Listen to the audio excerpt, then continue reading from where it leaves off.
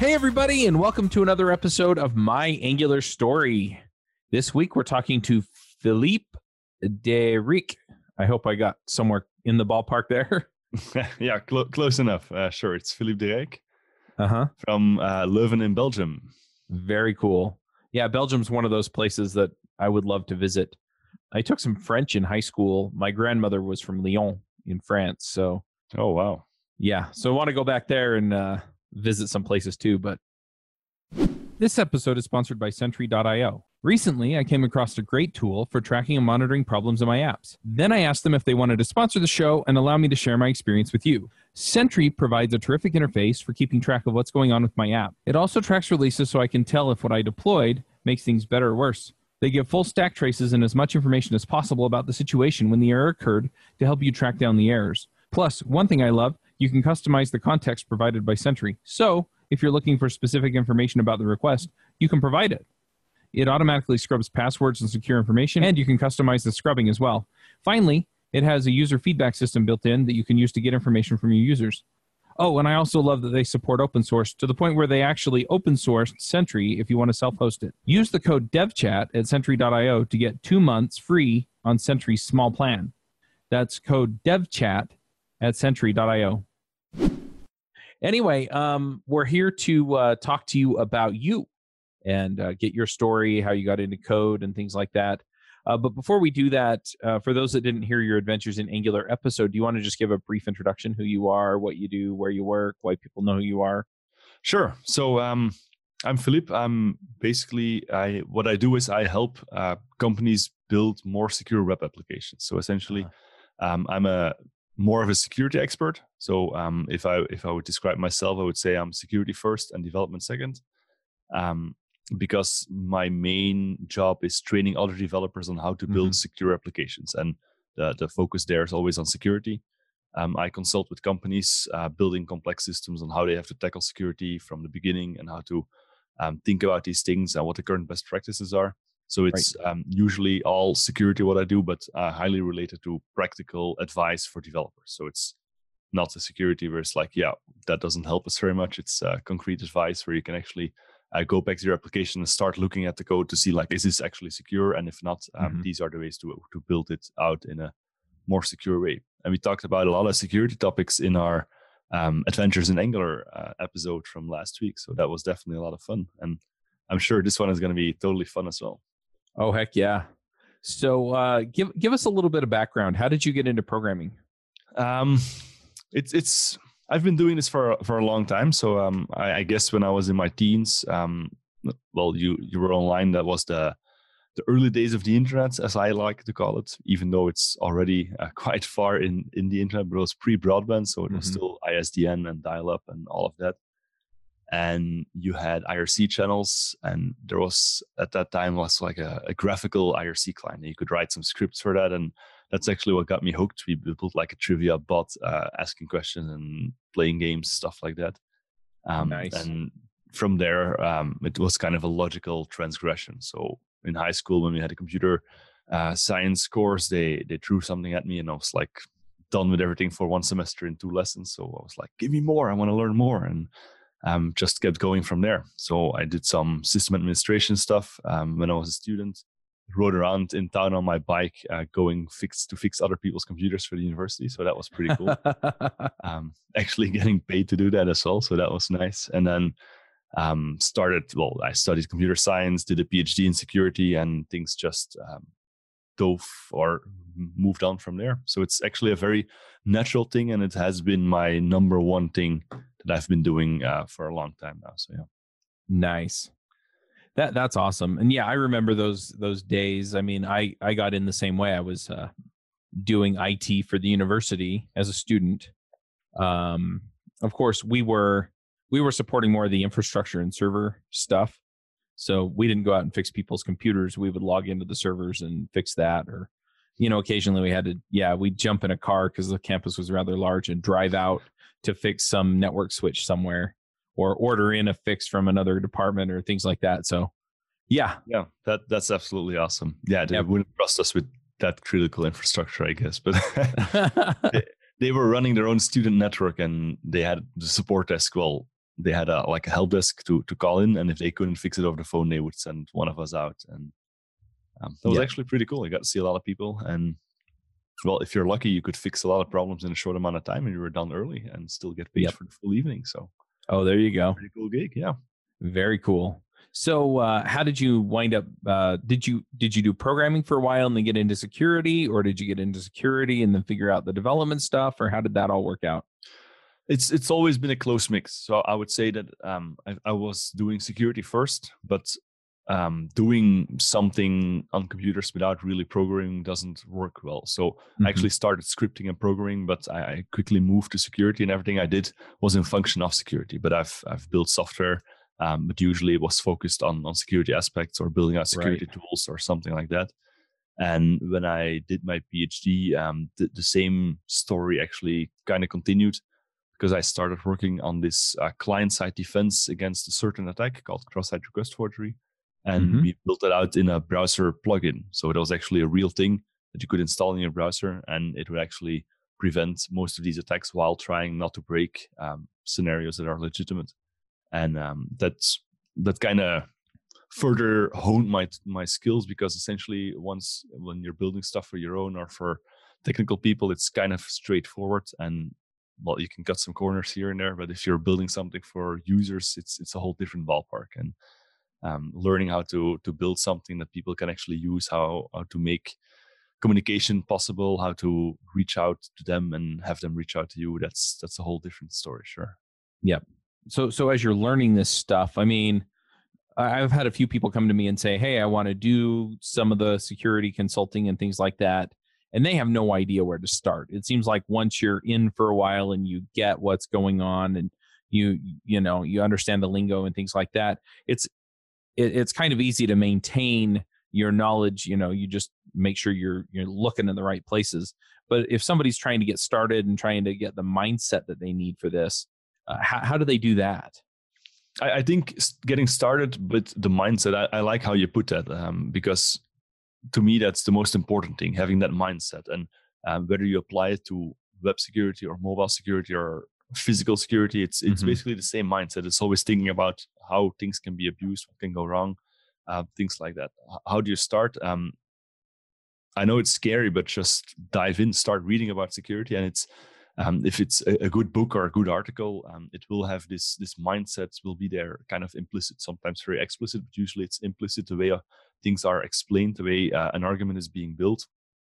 And just by reading and learning about that, you'll start seeing things in the same fashion. But I think it only really works if you focus on the security aspects, and it doesn't happen that quickly if you're looking for a secure solution to your development problem.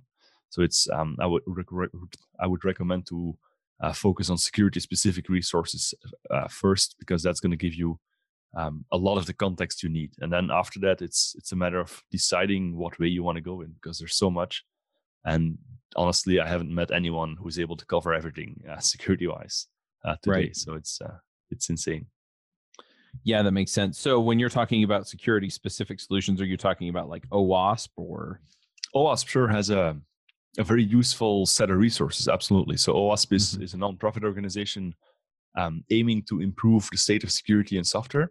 And what they do is they basically create a very large community of volunteers doing useful stuff. They build useful documents. They build code examples, tools, vulnerable applications you can go out and hack, things like that.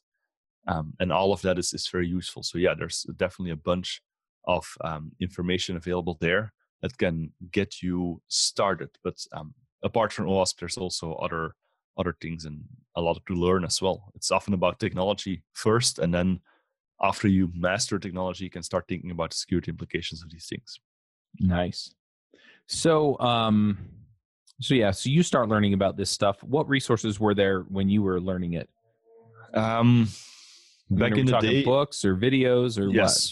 What? Back then, I still read a lot of books. So that was the time where you could actually get a book, which remained valid for like 5 to 10 years, which is today very much not the case. 5 to 10 minutes these days. Yeah, something like that. By the time your book is finished, it's like, yeah, this thing is outdated. Let's dump it. Yeah. Yeah, so it's a whole different age. So I started with books like Linux Server Administration and things like that. Uh-huh. It remained valid for a long time. So yeah, that's a good one. There's still a few gems out there that are more about the way of thinking and classical examples, which are still really, really relevant. Mm-hmm. One really good book is Security Engineering from Ross Anderson, which actually explains a lot about the mindset and makes it very explicit. So that is definitely a strong recommendation for anyone thinking about security. It's not a light reading material, so it actually goes into a lot of depth in some scenarios, has some real world examples of security failures as well, not necessarily IT only, but also like military problems with security and stuff like that. So it's Oh, wow. Yeah, it's yeah, there's a lot of knowledge in that book, and that's a good starting point. And other than that, find out what is your poison, basically, what you're interested in, if it's web security or mobile or containers or whatever. Yeah, whatever works for you. Nice. So at what point were you into the security stuff? Did you start getting into the web security and sort of the front end, Angular, React, Vue? I'm assuming you treat some back end stuff too, but how did you get exposed to that kind of security?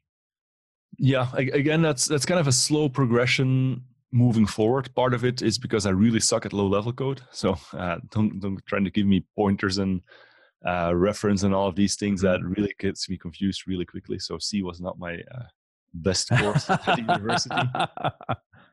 So but backend stuff in Java, that's how things got started. That was the day of Java server-side web page generation, like GSP and oh yeah. So I started learning these things back when I was a student, and then of course security back then was mainly server-side thing. And then I think when I finished my PhD, that was when Angular 1 was still the main framework in the Angular world. There was no talk of Angular 2, so I started looking at like, what does security mean in Angular, and actually had to learn Angular first, which was a big surprise in the beginning, because that was when this was still awesome. It's like, oh my god, this takes away so much pain. Like, yeah, let's do this. And I started learning about security and how Angular handles cross-site scripting, and how you'll find crappy advice on Stack Overflow to bypass that. And well, the talk basically grew from there. And that's how I started talking about that. And I was at an Angular conference in Belgium last week, and I still met people that said like, yeah, I first met you at this meetup talk you did about Angular security at the university. And I was like, yeah, that's a long time ago. And people still remember that. So that's what got me hooked to Angular. And then, of course, Angular 2 came out, and they got a lot of things a lot better than before, which is great for me to talk about. Like, hey, if you're doing Angular, this is actually pretty cool for security. We talked about that in a previous episode as well. And then I've of course, people are using other things than Angular. There's more out there. Right. In case some of the listeners have no idea, there's a lot of people using things like React and Vue. So yeah, I started looking at those as well. But I'm mainly an Angular guy, because the security in Angular is the only framework that gets security right by default, and I really like that as a security person. So yeah. I think you kind of implied that in the episode, but I don't know if you explicitly stated it. So I think so. I think so, because I remember being careful about not bashing React or Vue too much, which I always have to be careful about, because if people ask me, I'm like, do it with Angular, because from a security perspective, Angular is a lot better. But I'm fully aware that Angular solves different problems than React and Vue do. And usually I follow up that first piece of advice with whatever works for you. If your team is comfortable with React and Angular doesn't work for you, then there's no point in trying to force yourself to use Angular, because it's not going to work like that. But yeah. Hey folks, this is Charles Max Wood, and I just launched my book, The Max Coder's Guide to Finding Your Dream Developer Job. It's up on Amazon. We self-published it. I would love your support. If you want to go check it out, you can find it there. The Max Coder's Guide to Finding Your Dream Developer Job. Have a good one. Max out. I really like how Angular handles a couple of things out of the box, which the other frameworks do not. And that is my main preference, I would say. Nice. So how much have you done with the other frameworks with Angular, with Vue and React? It's mainly about figuring out how they work with security. Uh-huh. So I honestly don't have time to stay up to date on all the frameworks all the time, Right. especially to build like a full-fledged application. So I usually build training applications with the frameworks, Mhm. because the front-end security stuff is focused on things like cross-site scripting, and you can easily, if you figure out the techniques or the details, then you know what's going on, and it's not going to impact the architecture of the application per se. Right. So I built my own applications that I use for my trainings in Angular, and then I have I have a training application for posting restaurant reviews, and I have that one in a couple of different languages, and even server-side technologies like the old Java server pages to show how things went bad in that area, and how it's a lot better if you have to fix it in a front-end application than you have to do in a back-end application. Yeah. So even in React, it's actually better than it used to be in PHP or GSP or ASP.NET or whatever. So it's still a big improvement, but I think we can do even better. Yeah. Well, I think security is one of those fields to where, some of these are going to be obvious, like cross-site scripting and things like that, where it's okay, my framework can handle, 95% of the cases, right? Where this is could even crop up and it's just not going to happen. And then somebody's going to come up with something else or some new way of doing it so it's this race that we're going to have to continually run for as long as we have computers. Yeah, definitely. And what I see in the last couple of years is that technologies that we're using for security are becoming more and more complicated as well. Mm-hmm. So we have browser security policies like CSP, and frankly, it's explaining that to a developer to make it useful for them. It's a really, really hard job, because it's a very complicated policy, and there's a lot of bypasses if you get it wrong. So you have to really understand what you're doing to get it right. And same thing goes for server-side technologies like OAuth and OpenID Connect and all of these things. It's just understanding how they work before you can understand whether you're doing it securely. That takes an insane amount of effort, and that's what a lot of my consulting gigs are about nowadays. Like, hey, we're doing this and we don't really know whether this is okay. Can you take a look at this and can you help us out with defining what the best practices really are? Because we don't want to spend a year diving through all the specs and all of that to figure out whether we're doing the right job. And that knowledge injection really helps teams move forward, because they get like a quick checkup or quick overview of best practices, and they're like, okay, we got this right, we need to fix this, and we can move forward. And that really helps them. Yeah. Makes sense. And we went into a lot of this stuff in the Adventures in Angular episode, so I'm not going to belabor it too much. I am curious, though, what's your process for evaluating? Let's say that, Angular releases Angular 9, which we know is coming soon. What do you do, when they release it to evaluate it for security?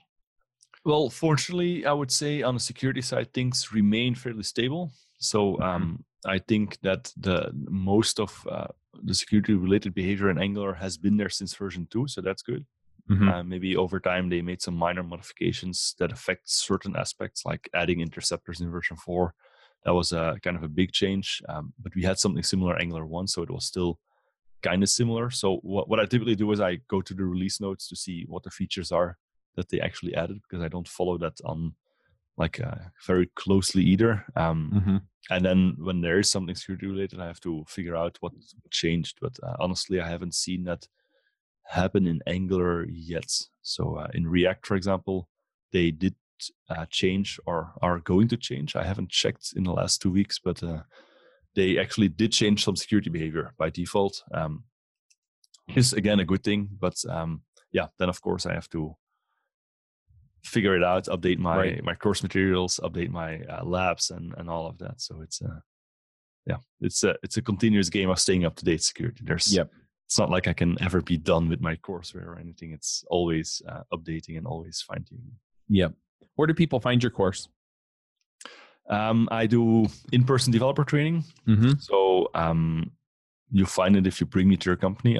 I gotcha. Course along with me. So yeah, it's mainly in-person training, but I'm planning to release some online content next year. So if you follow me on Twitter or subscribe to the mailing list, you'll definitely get updates from there as well. But anyone who has ever built online content will know that this is not an easy job and takes a lot of time. So I'm slowly getting ready for that. So first we have the holiday season, and after that I'm gonna jump into it recharged and ready to go. Yeah, it seems like a lot of folks or a lot of companies, sorry, that get it right, they tend to have one person that's kind of dedicated to this. And it may not be a full-time job, but it's a significant part of the time that they spend working on that. So yeah, that depends on the company size. So some of my customers actually are really big companies. They have like a security team with hundreds of people in that security team. And what they try to do is, or what seems to work really well, is that they embed security champions in the development teams. And a security champion is kind of a developer with an appetite for security. So someone who wants to learn more, who gets training on security as well. And they actually steer the team from the inside. So whenever there's a development discussion, like, can we do it like this or that? They can be like, no, that is probably not very secure. So let's do it like this. And that already brings like the security awareness into the team. And of course, they can escalate to the security team for very specific questions or guidelines or something like that. But yeah, it's definitely a very important job to stay up to date so that you can actually give concrete advice. Yeah, and I like that approach too, because for better or worse, human nature is such that it's easier to take when it comes from, quote unquote, one of us, right? And so if you have that security champion on the team and they fit in or they feel like they belong, right? You know, I like working with Joe, but sometimes Joe brings up stuff that's a pain in the neck because it's security related, and that's hard. It's easier to take than, you know, somebody swooping in from the security team and going, guys. Yeah. And no, you cannot release this. You have to fix this and this first. Yeah, that creates definitely a bad vibe. So no team. Yeah.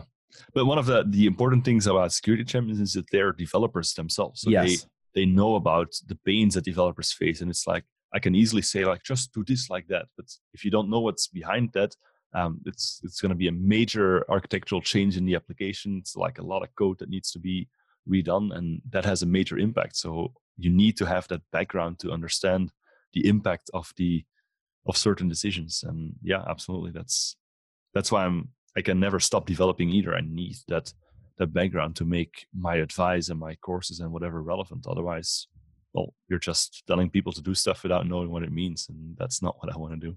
Yep, absolutely. So, this has been really fun. What are you working on now?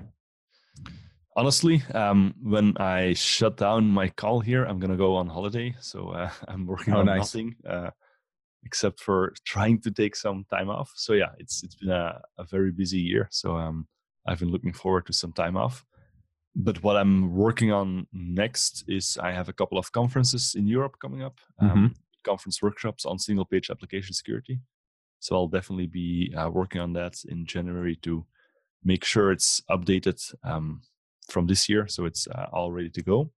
And then I'll be working on some online course materials and a couple more cheat sheets on security. So I've built a few this year about like a one-page overview of security in Angular, for example, like a list of things to watch out for or to not do. Or look for in your applications. And I did one on JSON Web Tokens as well. And I'm planning to build a few more next year. So yeah. Nice. Very cool. One other thing that I like to do on these shows is just give people an idea of who our guests are, right? Because we talk about the tech, we talk a bit about your career, but it's like, you know, who is Philippe, right? Are you, you know, maybe you have 18 kids and 14 cats. I mean, who knows, right? You know, maybe you like to ski, maybe you play the guitar. So you want to kind of give us an idea of who you are when you're not the security expert. Yeah, so I do have a family, not 18 kids, but two and a half. So 2 kids and 1 on the way. Oh, congrats. Thank you. And we have 0 animals at home, so no cats. We're not really cat persons or dog persons, so no, we're good like that. So what do? Well, I travel a lot for work, so I'm happy when I'm home. I like to cook, so I'm also a professional chef. I used to have a catering business for a very short amount of time, but then things got so busy that that was impossible to maintain. But yeah, I have Christmas coming up, so I'm actually working on the Christmas menu and slow cooking some meat and things like that. So that's yes. So that's what I like to do when I'm home. Sure. Now, when you say slow cooking some meat, are you using something like a crock pot or a smoker, or it's sous vide? Oh, so it goes into a vacuum bag, and then I have some pork. I don't know the English word, like the upper part of the thigh. In my fridge now, and it's gonna go into a brine for 2 days, and then I'm gonna slow cook it at 65 degrees Celsius for 2 more days, and it's gonna be like super tender, and good. Yeah, it's awesome. It just like falls off the bone, and it's gonna be great. Adventures in Angular is a DevChat.tv production made in partnership with Hero Devs. Hero Devs is a group of Angular experts who can help your team code like true developer heroes. If your team needs an Angular expert, reach out to Aaron at hero.dev today. So I have to ask then, because I have a sous vide machine that I have never used. That's a shame. it is. It's something that I need to remedy. I have a whole bunch of roasts in my freezer. So, we've got the rump roast, which I think is what you're talking about. Shoulder roasts. I've got beef roasts too. So yeah. So what should I do with, let's say that I have a beef shoulder roast. How do I attack that with sous vide machine? Well, what you can do is you could sous vide it first. So basically cook it very slowly, so it gets like real moist and tender, and then you can sear it afterwards. So you can basically it's called that sounds good. So you make it like it's very juicy and tender first, and then you put it in like a really hot pan or in the oven for a bit, and you get the outside nice and crispy, and the inside is going to be very tender because you slow cook it for a very long time. So that would definitely be a good way to go. And you can start playing around with the spices and whatever you put in the bag, and there's a lot of fun doing that. Yep. Yeah, my version of this, I have a meat smoker that sits on my front porch. It actually looks like a mini fridge. It just plugs into the wall. But yeah, you throw some wood chips in there. It has a heating element in there that, sits right under the wood, makes it char, and so it smokes. Yeah. And I've done pork. In fact, I've got a ton of ribs in my freezer too. I should just make some ribs. I've been wanting to brine a turkey and put it in the smoker and see how that goes. Awesome. But yeah, the smoker usually, depending on how I'm cooking things, it can take anywhere from 6 hours to like 18 hours to cook the meat. So yeah, sounds like a big smoker if you can fit a turkey in there, by the way. But yeah, that would be about all that would fit in there is one turkey. Yeah, when we smoke here, we do it on a smaller scale typically. But yeah, I haven't tried my hand on that yet. So maybe next year. Who knows? Yeah, good deal. But yeah, I'm definitely going to have to try the sous vide. And a lot of the roasts I get are vacuum sealed already, so I'm pretty sure I can just drop it in with the sous vide. I don't need to put it in it's already vacuum sealed, so I don't need to vacuum seal it. You could do that. Then you definitely need some good seasoning afterwards. When you finish the meat. But yeah, if it's already vacuum sealed, it's going to be. I don't know if you have an actual vacuum machine. I do. Or not. Okay, then doesn't matter. You can reseal it as well. That's true. I could pull it out, season it, and then stick it in and vacuum seal it again. Yeah, absolutely. You've inspired me. I have time. I need to do it before I'm 40, which means I need to do it today because my birthday's in 2 days. All right. Mine is tomorrow, actually. So. Oh, congrats! Happy birthday, man! A close call. Thank you. Same for you.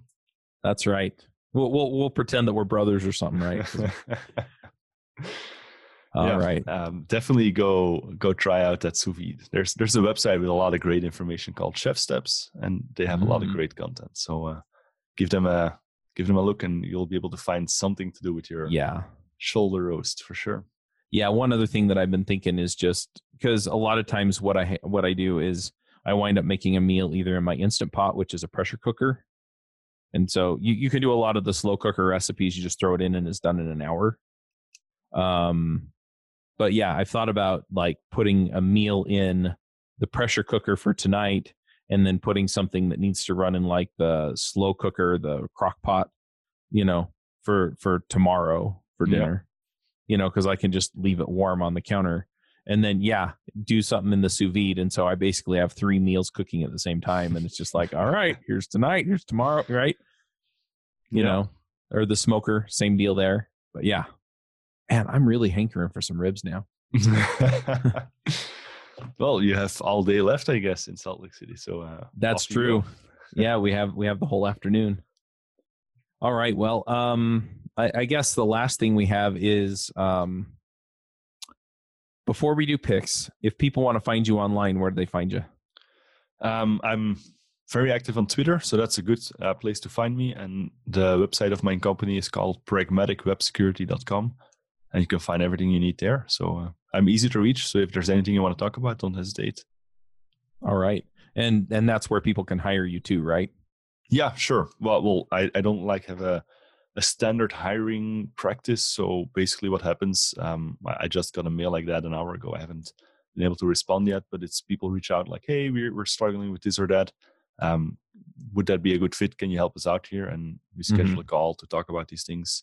And after that, we can both decide whether it's going to work out or not, and whether I'm the right guy to help you with these things. And if I am, we can move forward. And if not, then hopefully I can point you to someone who will be better suited for the problem you're having. So absolutely. Nice. All right. Well, the last part of the show is picks, and we did picks on Adventures in Angular as well. So picks are just anything you want to shout out about for the show. I'm going to throw out a couple of picks myself, and then I'll let you go for it. One that's related to security that I enjoyed quite a bit is a book. It's called Ghost in the Wires. And I can't remember the name of the author, but he was a hacker. He did like phone phreaking and stuff way back in the 90s, right? With a whistle or something. Yeah. But he talks quite a bit about, hey, this is how we got past the security with this company or that company. And it was amazing to me too, just how often the security breach happened because he got through to somebody and convinced them that he was legit, as opposed to, some of these more automatable technological things that we talk about. And I think as we get further and further down the pipe of security, because we've seen major breaches from big companies, and some of them are, it's technical. They didn't update their library or whatever. I think Equifax, was it Equifax? Yes. And it was because they didn't update their database engine or something. It was a dumb thing, right? But a lot of them is they get the name of somebody in the company, they call somebody else in the company, and they say, hey, I'm Joe from this team, and I need my password reset to the server, and then they're in. And so yes, social engineering, it's a really effective technique. It's you see it everywhere, and the latest incarnation is this thing called CEO fraud, where they convince the financial department to wire like $1 million to an account, and it turns out it's not a legitimate account, so off the money goes. And absolutely. So it's stuff like that kind of gets me going. Interesting. So so I'm going to pick that because the book was just way fun. And then as far as the cooking goes, I find a lot of recipes on allrecipes.com. I have a cookie recipe that I'm famous for that I got off of that website. And it's funny because people are like, wow, where'd you learn to make these? And I'm like, here's the app. All right. So I really love that. And then, I absolutely love having a smoker. And it was a cheap deal at Walmart. And I'll have to find the actual model, and you can get one for like $100, $150. The sous vide machines are also pretty inexpensive. I have an Anova sous vide. I have an Anova as well. So it's pretty cool. So I'll pick those. Why don't you go ahead and throw some picks at us? All right. So let me pick a security topic. Let me give a shout out to Let's Encrypt, which is a certificate authority handing out certificates for everyone for free. So they automated the whole process, and they make it possible for everyone to deploy everything over HTTPS, basically. So even if you have a simple recipe website that nobody really cares about, with Let's Encrypt, you can deploy this over HTTPS with zero effort and with zero cost. So that's definitely a big step forward. So they're a driving force behind the growth of HTTPS from about 30% to 70, 80% we're at today. So that's definitely a massive effort and really much needed in today's world. And then for the cooking stuff, I want to give a shout out to a Belgian company called Food Pairing.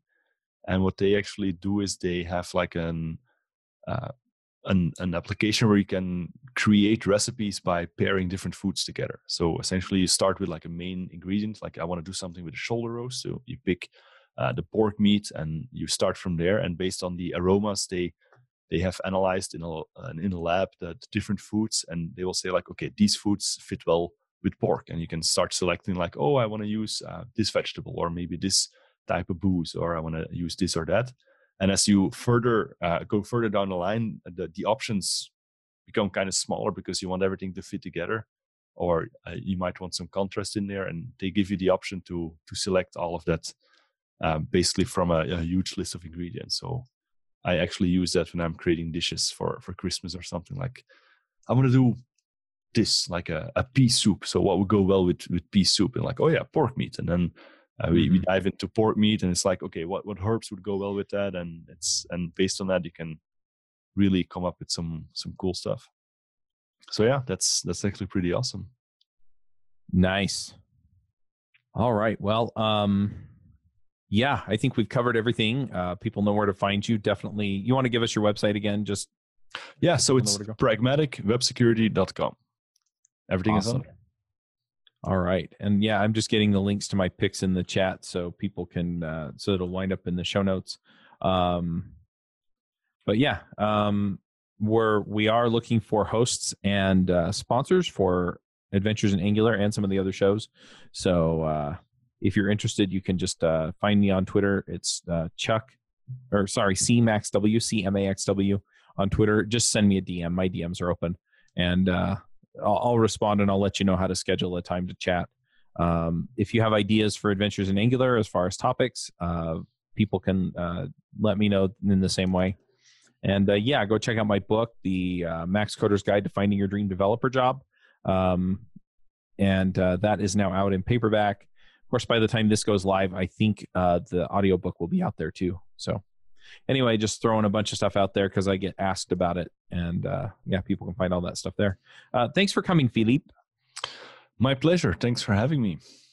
All right. Well, next time I'm in Belgium, or I guess the first time I'm in Belgium, I'll let you know. And yeah, we'll see what we can get together. Yeah, absolutely. If I'm in the country, so it's always hard to predict, but sure. Give me a shout out and we'll see what happens. All right. Sounds good. All right. I put some links in the notes as well, so you can link to that in the talk notes, and everything is there. All right. Sounds good. Hey, max out, everybody. Bandwidth for this segment is provided by CacheFly, the world's fastest CDN. Deliver your content fast with CacheFly. Visit CACHEFLY.com to learn more.